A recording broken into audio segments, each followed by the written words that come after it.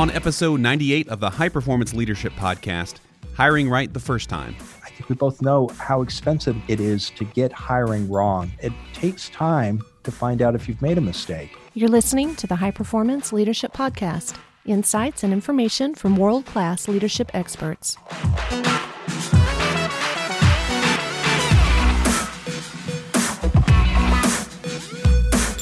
Welcome to the show. I'm Randy Lane. Today we're talking with Mac Pritchard. He's the founder of MaxList, a regional job board that helps people build skills, find jobs, and grow their careers.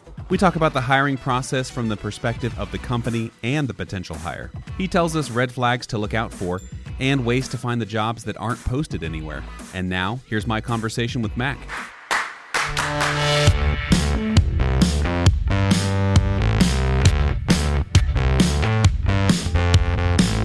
Well, my name is Mac Pritchard, and I'm the founder and publisher of MaxList. It's an e-commerce site in Portland, Oregon, that helps job seekers and employers, not only across the Pacific Northwest, but across the United States, find great jobs and terrific candidates. So how'd you get into that? My career has been in communications in government, politics, and nonprofits, Randy, and I learned after 2 long periods of unemployment early in my career about the importance of networking, staying in touch with people in my industry. And one way I hit upon doing that 18 years ago now was to share job postings with my professional colleagues and contacts. And it is today that to the creation of our e-commerce site, maxlist.org, which today publishes about 500 job postings a month. As I was reading your bio, I was kind of thinking about some different things around the hiring processes that I was interested in. And the first thing that struck me was that, we are in a interesting period in time where unemployment is lower than it's been in a very long time. For most people, that's a good thing because that means they're working, but at the same time, it can pose some challenges. So what are some of the good and the bad about the situation we're in now? Well, it depends on where you sit, Randy. Mm-hmm. Let's start with employers. It is harder today because of the record low unemployment rate for hiring managers to find great candidates. Mm-hmm. And when they do find those people, they have to work harder to persuade them to join the company or the organization. That means that companies have to look at the way they do hiring because it is a job candidates market right now for many people. Not everybody, but for the highly skilled, the highly successful, they've got their pick of choices. We talk to a lot of employers who are frustrated by the low number of applications they're getting for some positions. And what we encourage them to do is to take a look at their hiring practices, even making basic changes like writing job postings in clear language, using a job title that a civilian outside the company can understand, listing salary ranges. These simple steps can make a huge difference in increasing the number of applications. There are other steps we can talk about as part of the hiring process that particularly in interviews, but let's talk about job seekers. Mm-hmm. From their point of view. For the people who are well-educated, have highly desirable skills, particularly in the technology fields and similar industries, it's a really good time to look for work. Whatever your qualifications, I still find people who get frustrated with their job search. They say it takes too long. They find themselves going down a lot of blind alleys. And behind this, Randy, is that most people don't master job hunting as a skill. It's something they take up when they need to. Yeah. So we work with a lot of job seekers in helping them understand the steps they can take to get their next job easier and faster. Just the headline here would be, you got to have a goal because people who know where they want to go have the most success. So let's start from the perspective of the employer, since we were previously talking about that. What are some of the things that employers are doing to get the best candidate in this situation where fewer openings and they need to really make sure that that person is the most qualified candidate? It's ironic. It's never been easier to apply for a job. So even though we see record unemployment rates in most industries, employers are still getting large numbers of applications. Okay. Because technology has made it so much easier to get job alerts and to fire off a resume and an application. It's almost a completely automated process in many ways. But to step back and look at it from the employer's perspective, I think, first of all, they need to be clear about what they want. Too many employers use the hiring process as a kind of research project. In other words, they put job postings out there and they think, well, it would be nice to get this or somebody who knows that. And they ask for everything in the kitchen sink. And as a result, they hear from all kinds of people. And the employer still has to go through all of those applications to find the right people. But if they're not clear from the start, Randy, about what they want, it's a lot harder to make those choices. So number one, pay attention to the job posting and get clear with the people inside your company about what a manager needs, what the desired qualifications are. And let me say this again, it is so important to include a salary range. The reason why is research shows that you will get more applications if you include that, but you're also putting a price tag on the job. And it sends a very clear signal to applicants, this is what this job pays. So there's no misunderstanding about whether it's meant for a senior person or a mid-level or an entry-level person. The salary range brings a clarity to the position that even the clearest job posting and the most understandable job title may not. So that's the second step. And then when the applications come in, if you've been clear about what you want, you've still got to wade through them, but you'll probably get fewer and they'll be the right ones. The next step is do some phone screenings. And don't just invite people in top 3 to 5 finalists. Invest some time into talking to the candidates. As you do your interviews and as you begin that hiring process, be clear about what's going to happen and by when and who the candidate can talk to. Because while you may end up having, say, phone screening interviews with 10 people, and you'll probably bring in 3 to 5 for final interviews and pick one, every one of those applicants is having an experience with your company and with your brand. And they're going to remember it. And they're going to tell their colleagues, their friends, and family about how it went. And so if your company is telling people very clearly about what they can expect in the interviews, who they're going to be meeting with, what the questions might be, what the expectations are, even if someone doesn't get the job, if they have a positive experience, they're going to talk about it in positive ways. Now, let me just add one last thing. I didn't say this at the start, but it should go without saying that everybody who sends in an application should get a simple acknowledgement. Thank you for your application. And if they're not proceeding to the interview, tell them that. That you'll create not only confusion, but a lot of ill will toward your company's reputation if you don't take the time to tell somebody who might have spent an hour, 2 or 3 hours preparing an application that their candidacy isn't going to proceed. I like that because it's very important to maintain your brand and the reputation, even for people who are applying who aren't going to get the job, because they may talk to the perfect candidate for a future job, and you just never know, do you? You don't. And I would challenge your listeners, and I expect you've had this experience too. We all know of a company that we wanted to work at, and we sent in an application, and we either didn't get an acknowledgement, or if we did, we're invited in for an interview. I think everybody's had an experience where they never heard back from the hiring manager. Then they had to call, and it was awkward and frustrating, and it leaves a bad taste in the mouth of the applicant. And they share that experience with others. It's kind of like dating. It's very awkward. You're like, when should I call? Should I call? Do I seem too needy? I don't want to be that way. You don't. And so, again, you can create so much goodwill as an employer when you tell people what's going to happen and when. And it's not like it's a secret. The hiring managers who are good at hiring have a process. They know exactly who's going to be involved, who's taking part in the interviews, when they're going to happen. And there's no reason why you shouldn't share that information with the candidates. It'll help them prepare better if they know who's going to be in the room, what likely questions are.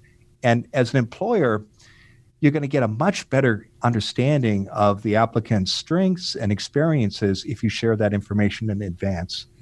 One of the biggest issues I see is how, especially in this day and age, when you have people who have very similar qualifications, do you hire the right person that's going to match with the culture that you've built at the organization? It's a great question. And it's a choice that a hiring manager has to make, and they have to follow their instincts here.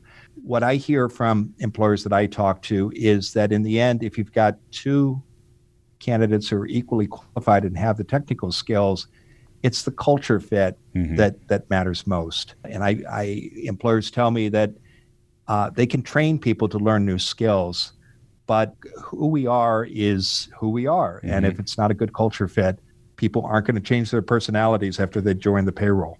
So at 360 Solutions, we actually have a personality assessment called the P60 that we give to people who want to work here. And then we also have several partners who use it when they work with organizations as a way to kind of help in the screening process. We don't want people to use that as the full measure. It's very important to get in front of the person and really get to know them. But if you can look at this quick assessment that shows kind of where their personality strengths are, you can start to identify which group they may fit best with. And one of the things that we definitely do is when we work with organizations, we will do these assessments with everyone who's currently employed as well. So you can start to see trends like, the outgoing person who is really good socially, but also very determined is going to make a great salesperson. And so we can also build benchmarks based on people who are really good at that job. So take the top performers, and then we can look at a new candidate and say, compared to these top performers, this person would be a really great fit, or maybe this person is a better fit in the technical department or the marketing department or some other place. Maybe, they're a great employee, but maybe just not in this department. So do you or any companies you've worked with use any sort of pre-employment assessment? It varies, Randy. The service we provide at Backslist is to get good candidates in front of employers. We do talk to companies about their hiring process, and we encourage employers, to look at fit and to use assessment tools. Also think about their references, which is a great way of getting insights into people's background and interest and whether it's a good culture fit or not. But I commend you for doing that, because many employers we see when we're talking to them after they've made an unsuccessful hire, they haven't invested the time in reference checks. They haven't run a thoughtful, transparent hiring process that engages candidates. And if they don't get the culture fit right, people just aren't engaged and they don't stay. And you got to make these kinds of investments and choices if you're an employer, because in the end, I think we both know how expensive it is to get hiring wrong. And it takes time to find out if you've made a mistake, usually 3, 6, sometimes 9 months. And by that time, you've invested money and energy in helping someone learn a skill and learn your company. If you let them go, you're going to have to start all over again. And they leave unhappy, and all the problems and the priorities that you'd set for that you wanted this person to solve and the priorities you wanted them to accomplish, you're going to have to start all over again. I'm sure you've heard this before being in the space you're in, but if you feel like you're running a circus, maybe you should stop hiring clowns.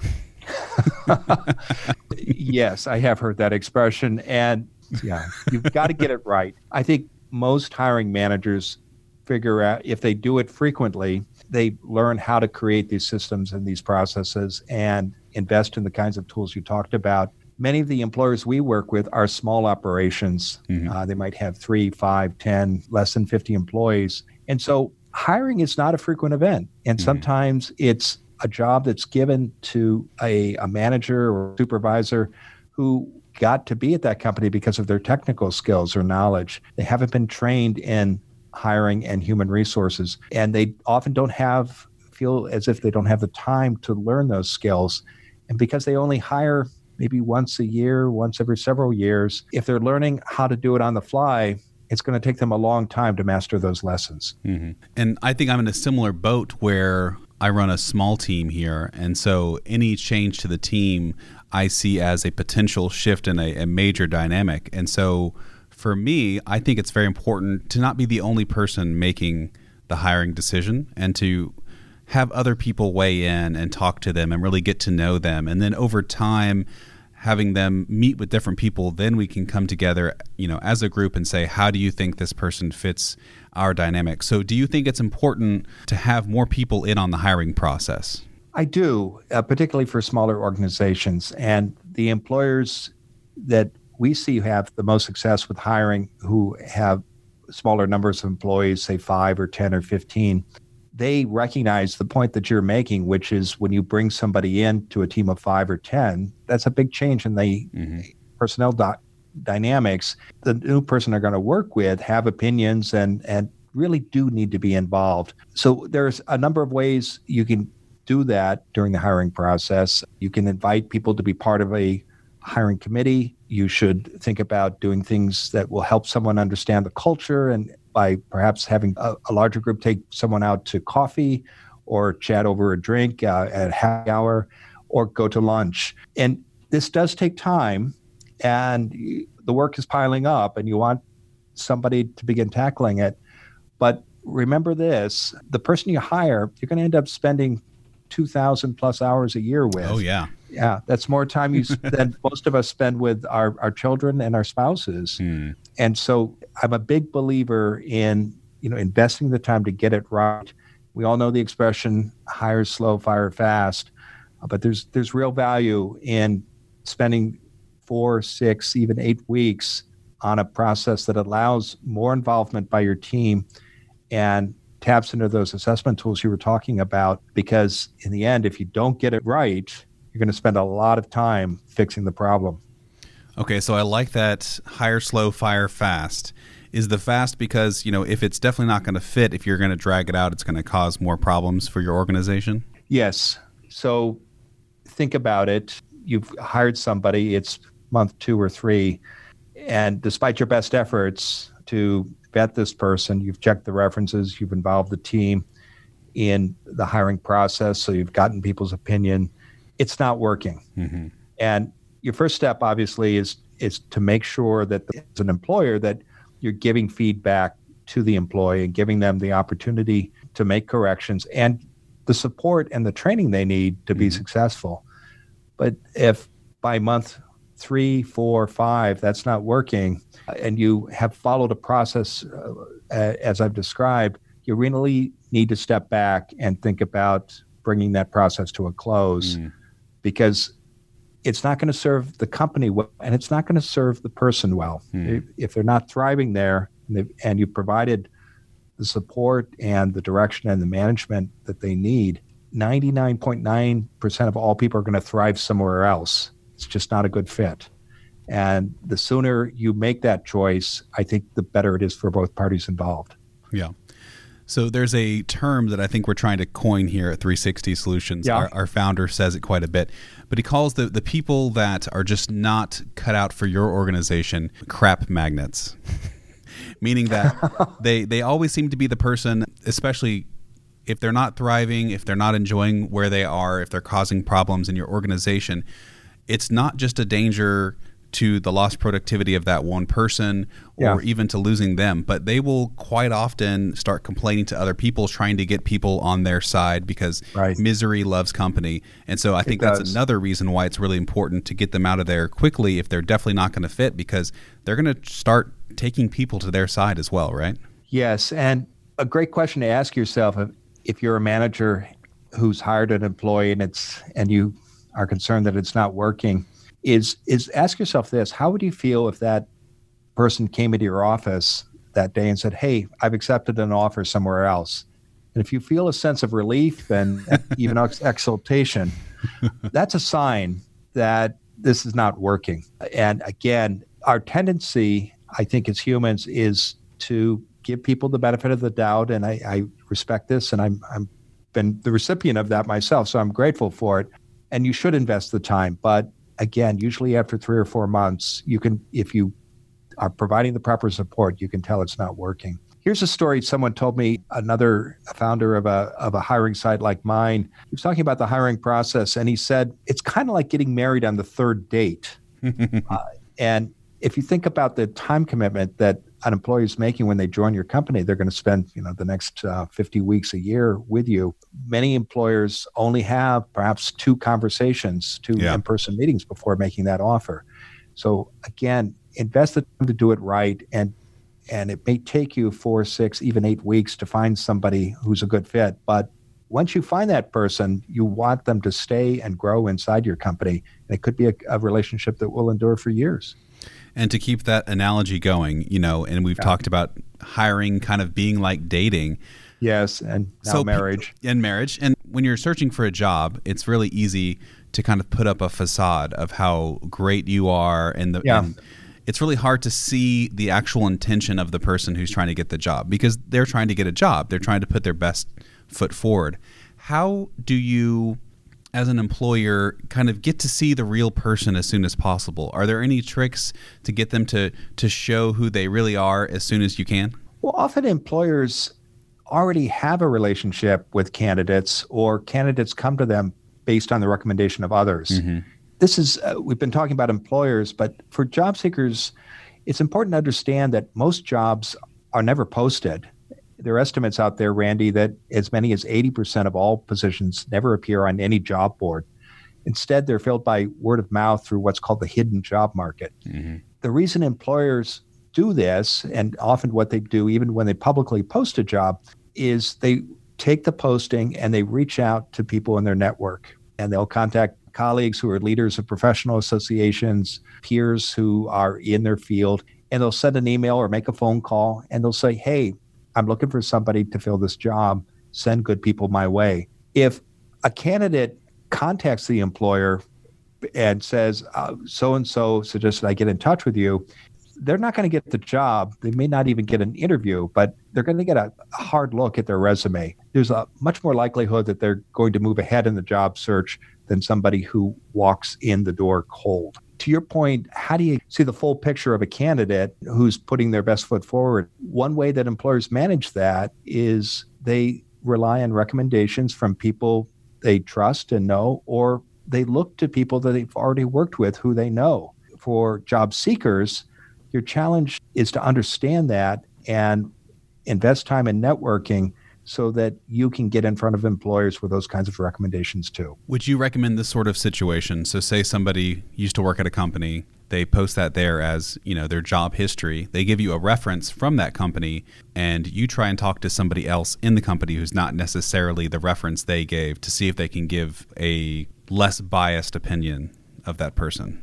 Yes, I do recommend that. When we work with employers, we suggest that when they're considering finalists, they Google those candidates and not only see what online impression they've left and go down more than 3 or 4 pages. Usually 5 is sufficient. But they should also look on LinkedIn and see who they know who knows that candidate and pick up the phone and call them. You should check the formal references as well, but you'll get a much more complete picture of a candidate if you find people who you know and trust, who have had some experience with them. And you should also look at the candidate's online footprint as well.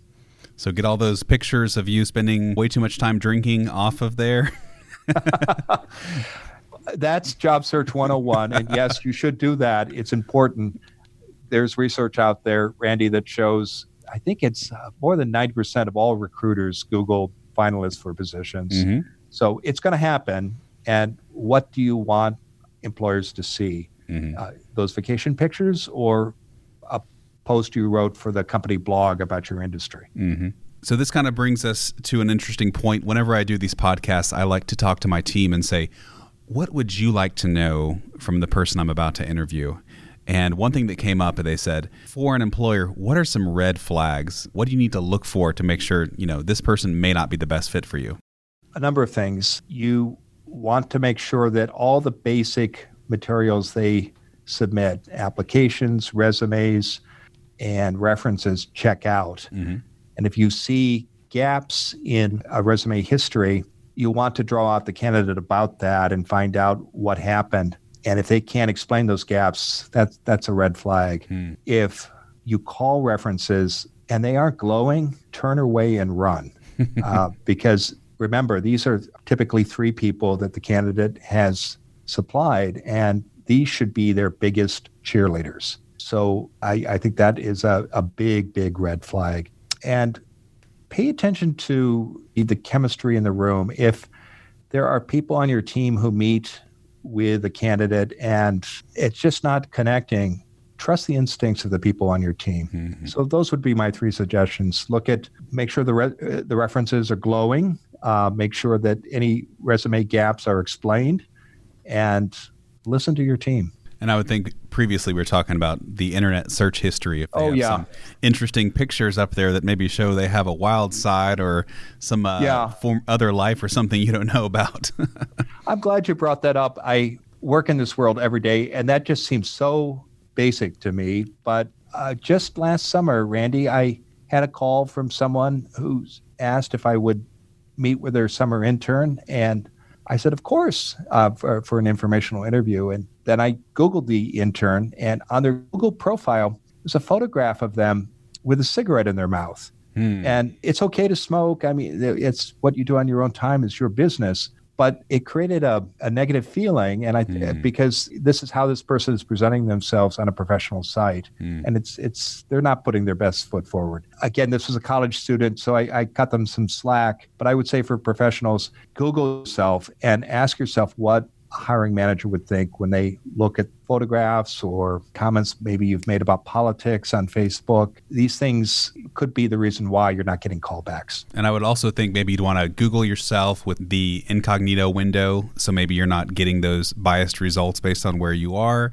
Maybe you could VPN to be where you are applying if you're applying in another city to see what that city's search results say about you. That's very sophisticated advice, particularly about the incognito window. I encourage people to follow it, but at a minimum, just do an ordinary search. It's funny, people don't think about that. We were working with a marketing client and they were upset that they have several locations for their store, but this one was showing up for them in Google search, and they said, I want the other one to show up. And we said, well, you're closer to this one, so that's why it shows up. He's like, it's tracking where I am. So I have a lot of friends who are in technical fields, like IT related, computer related, and they are facing a lot of situations where they're getting hired for jobs, but they have certain tests they have to complete. Is this something you're seeing more of, especially as these job races get tighter for people with similar skills, showing that you have the skills necessary to get that job? We do see more of that today, though it has been happening as part of hiring processes for decades, especially in writing professions. Publications would always give writing tests because you don't want to hire somebody who might have terrific samples, but there's no way to show that you created those samples. You could be showing someone else's work.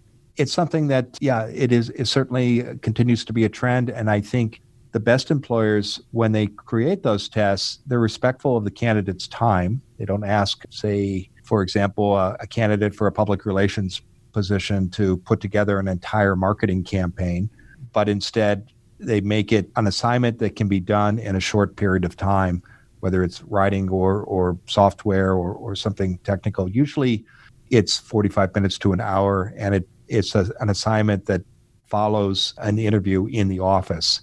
When you do it in the office, that's showing respect for the candidate, because some people, if you give it to them because they want to do well, they might invest many, many hours, even days, preparing their response. That's not a good use of a candidate's time.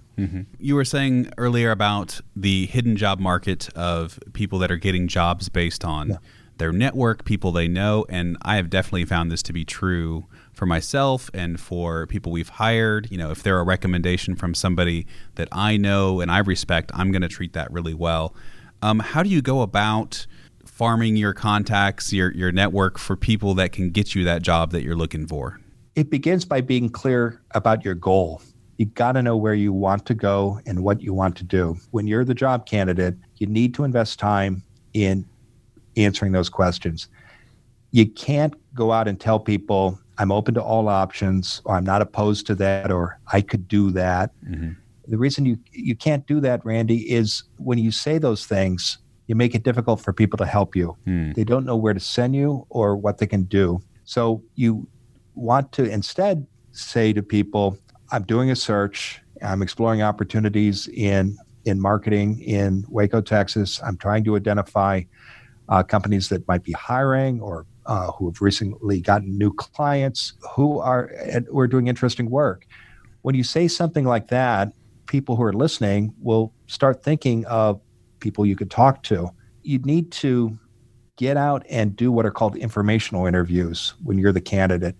And you need to go out and, once you've identified, say, in this case, marketing companies in Waco that have recently gotten new clients or are seen as leaders in the industry, get the names of people at those firms that you can sit down and talk to for 20 to 30 minutes at their office to identify what companies might be hiring, who might need help.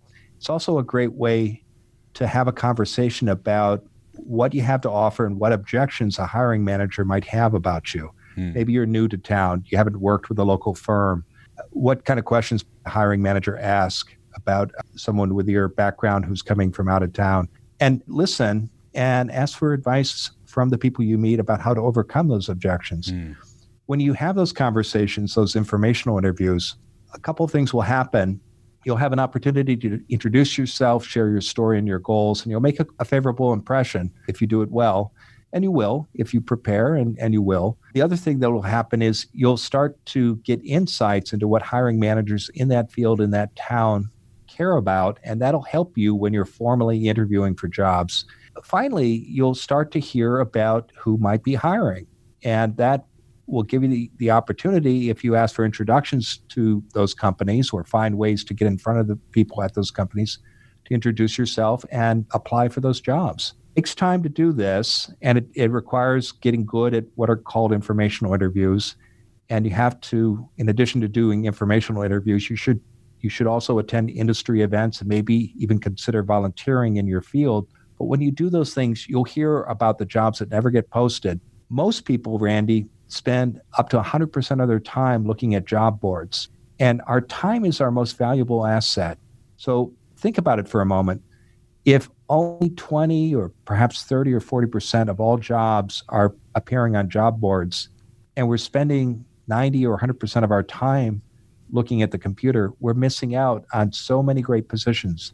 And the only way you're going to find out about them is to step away from the computer. And I say all this as the owner and operator of a job board. I'm very proud of the value we offer our employers and our readers, but I recognize that publicly posted positions are just one part of the job board market. And good employers don't rely on job postings alone when they're hiring. They tap their networks. They turn to their peers. They ask for help. That's how the system works. And I would say to job seekers, you need to know how the system works and then make the system work for you. You also talked about using professional networks. What kind of networks are you typically looking at, or is it based on kind of the industry you're in, and what have you found shows the best results? People should pay attention to the professional networks in their industry, and they should join the local chapter of the National Professional Association for their occupation, attend events, consider volunteering for committees, or maybe even serving on a board one day. Because when they do those things, it allows them to build relationships with their peers and the leaders in their profession. And again, we've talked about this. Employers hire people they know or who are recommended to them by people they trust. It's about relationships. Job seekers shouldn't limit themselves just to professional networks. We all live in neighborhoods. We're all involved in different organizations, schools, faith communities, sports groups.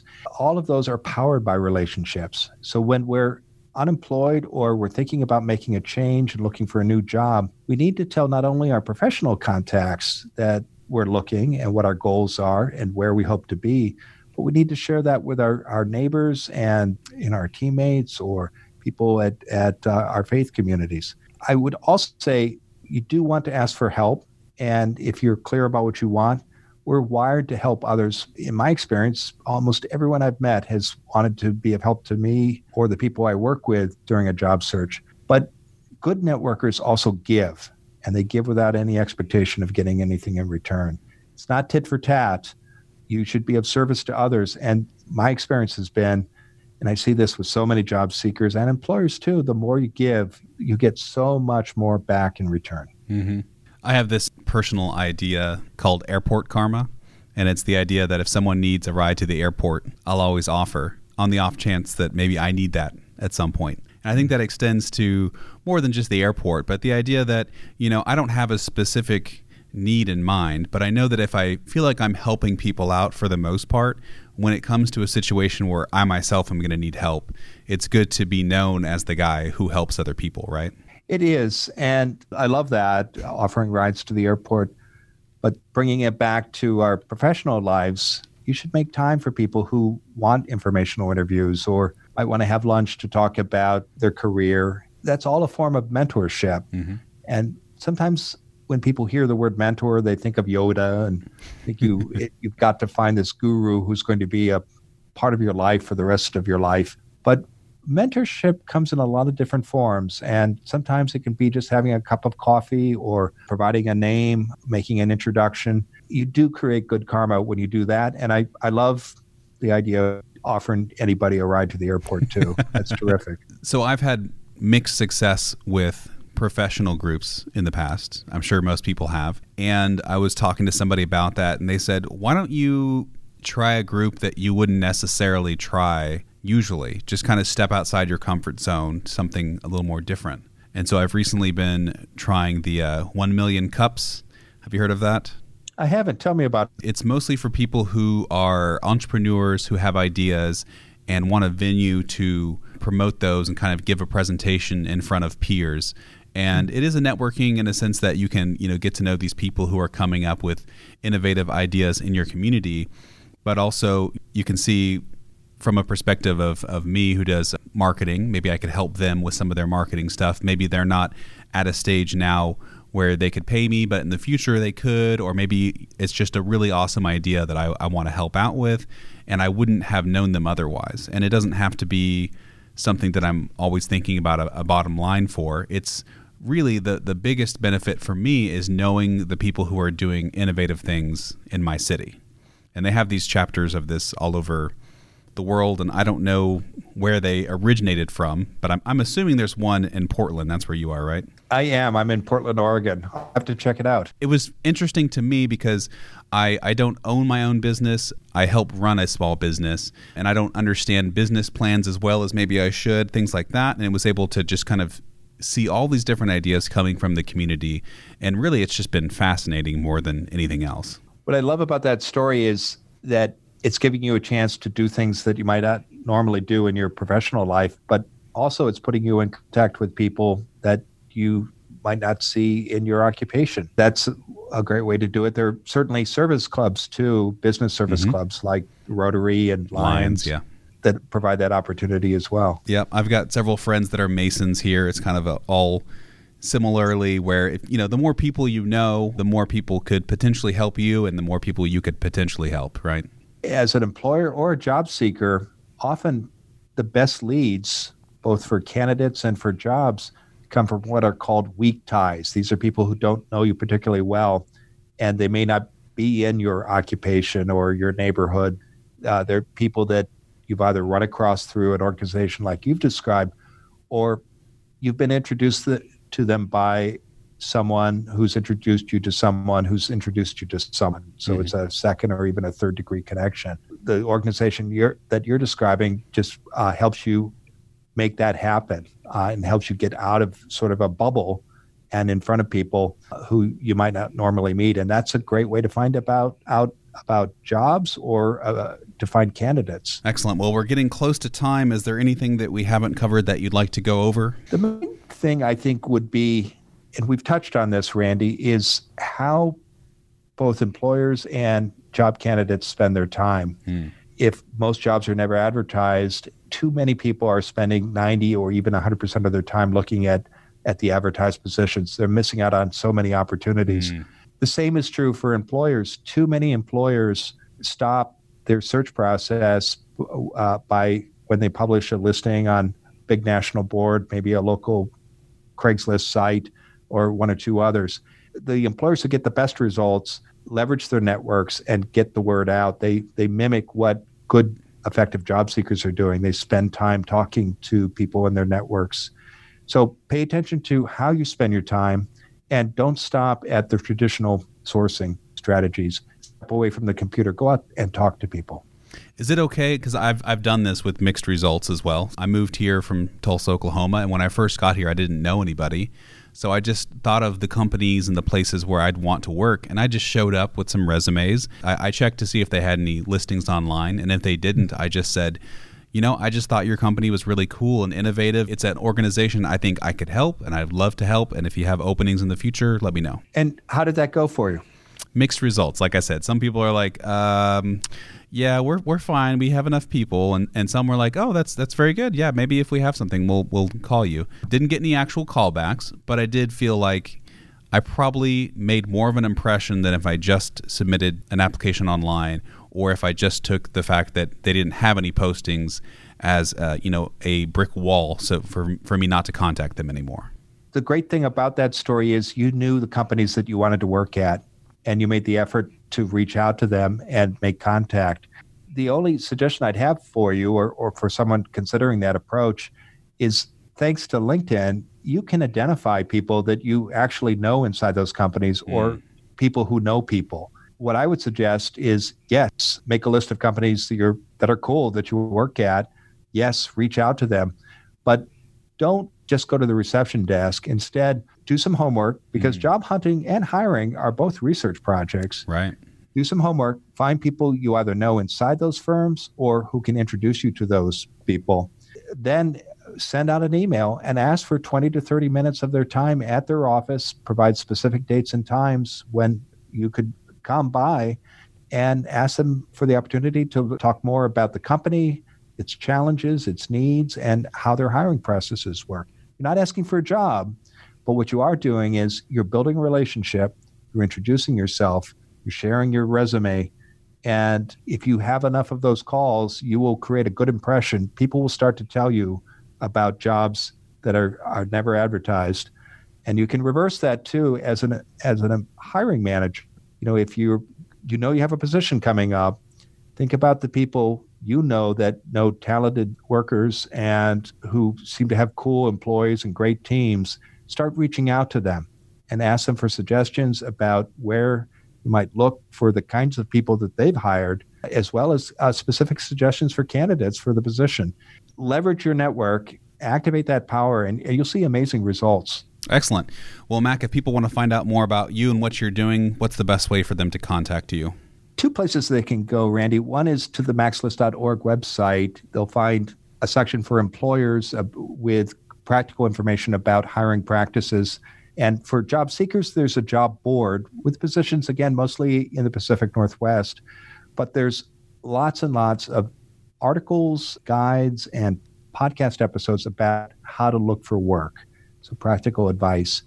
And for employers who want to improve their hiring practices, we've set up a special landing page for your listeners, maxlist.org/high performance. And if listeners go there, they can download a simple guide with 10 tips for how to improve their hiring practices. Excellent. Thank you so much. Well, that's a really cool resource for people to have. And I've learned a lot, and I'm sure all of our listeners have as well. So thanks so much for coming on today. Thank you for having me.